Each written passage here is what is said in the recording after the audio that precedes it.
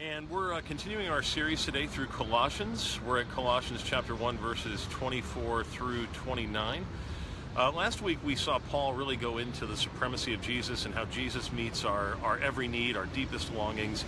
And at the end of the passage, he refers to himself as someone that was ordained to be a minister of this message about Jesus. And so today he's going to do a little description of what this ministry actually looks like. So we start off at verse 24, we'll go to verse 29.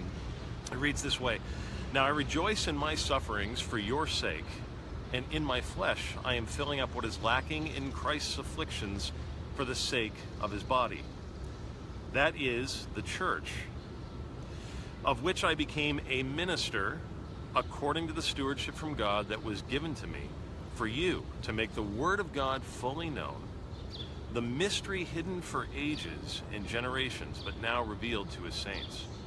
To them God chose to make known how great among the Gentiles are the riches of the glory of this mystery, which is Christ in you, the hope of glory. Him we proclaim, warning everyone and teaching everyone with all wisdom, that we may present everyone mature in Christ. For this I toil, struggling with all his energy that he powerfully works within me." End of reading. So there's a few little notes that we can pick up on here that Paul sort of uses to describe his work as a minister. This is certainly not an exhaustive list, especially if you go to seminary, you'll find out that the list is extremely full, and you will find that a pastor's job description, a minister's job description, in some senses is never ending, but Paul really talks about three areas that his ministry involves all the time. And the first thing he says is that as a minister, he's always suffering for the sake of the body. Now, I do not in any way want to imply that that is the case for every minister, or that everybody who's in ministry is always suffering. That's not, I think, what Paul is implying either. But nonetheless, what Paul is saying is one of the ways in which God makes it possible for Paul to minister so effectively is through his sufferings. If you go to 2 Corinthians chapter 11, there's a section in there in verses 23 through 29 where Paul sort of recounts all the ways he's suffered in his ministry. And he says this, he's sort of comparing himself to people that were attacking his ministry, and he says, "Are they servants of Christ? I am a better one." I am talking like a madman, because he knows he shouldn't say that he's a better anything, but he's making a point here. He says, "With far greater labors, far more imprisonments, with countless beatings, and often near death. 5 times I received at the hands of the Jews the 40 lashes less one. 3 times I was beaten with rods. Once I was stoned. 3 times I was shipwrecked. A night and a day I was adrift at sea, on frequent journeys, in danger from rivers, danger from robbers, danger from my own people, danger from Gentiles, danger in the city, danger in the wilderness, danger at sea, danger from false brothers, in toil and thirst, often without food, in cold and exposure. And apart from other things, there is the daily pressure on me of my anxiety for all the churches. Who is weak and I am not weak? Who is made to fall and I am not indignant?" Paul just lays it out in that passage. But his point in laying out all this suffering throughout his ministry, remember there's another section where he talks about being inflicted with a thorn in his flesh. This whole reason for talking about this stuff is because God has used his sufferings mightily for the sake of his kingdom and for the sake of his body, the church.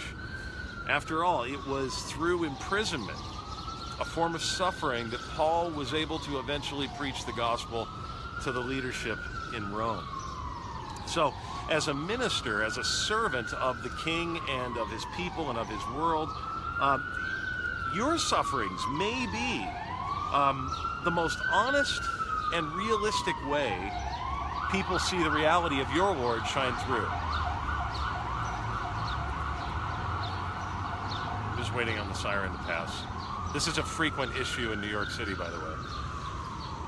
Anyhow, the ability to make it through difficulty and tragedy and challenges, not unscathed or unquestioning, but nevertheless trusting in your crucified and risen Savior is, I think, a powerful testimony to the world of the dead and risen life in Christ. And so Paul is basically making that point here, is that as a minister, suffering comes with it, and we shouldn't pretend that it won't be. It's part of it. As a matter of fact, God will use it for his glory and for his kingdom's sake. Secondly, he uses the word stewardship to describe his ministry. And I think it's just a good reminder, very important, especially as we live in the day where we see so many ministries named after individual men, which, by the way, is not always wrong or bad, so I'm not making a blanket statement, but it is just a fact that there's so many ministries that are named after a person.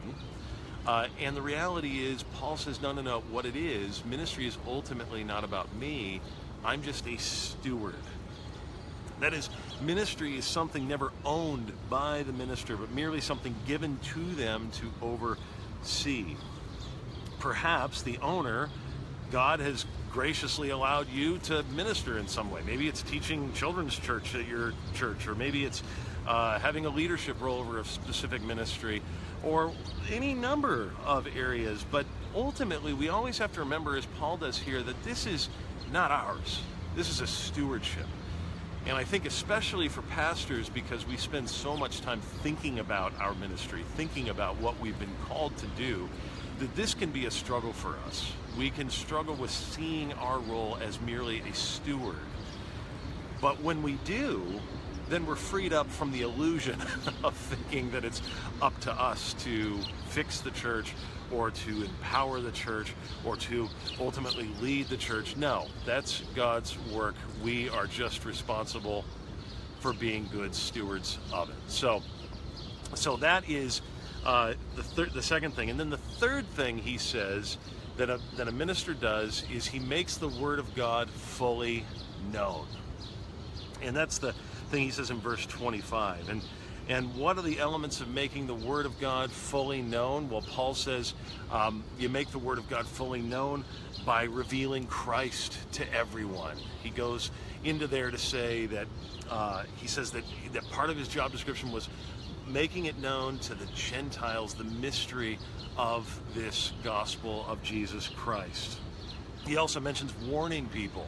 So even as we proclaim good news as ministers, we also are called, sometimes in a very difficult way, to warn people if they're heading down a path that's destructive to them or to their neighbor or to somebody else that is around them. And so part of our task is to do that as servants of them. It's not an unloving thing to warn people if they're heading into oncoming traffic. And so sometimes that's part of the minister's job description, and we see Paul doing that frequently in his ministry. A third aspect of teaching the word is making sure that people ultimately see that you, as a minister, are depending on the strength of Christ to point people to Christ. And the way Paul says it here, for this I toil, struggling with all his energy that he powerfully works within me. So really, though, and the goal, he says in all this, is to present everyone under him mature in Christ. So, wrapping it up, short devotion today. A minister's job can have all sorts of aspects to it. And ministry is not just pastoral ministry, but any sort of service to God's people. But these three elements are really important. To be willing to suffer for those you serve, to see yourself as merely a steward over the ministry that you've been entrusted with, and then thirdly, making sure that the Word of God is permeating everything that's done in that ministry.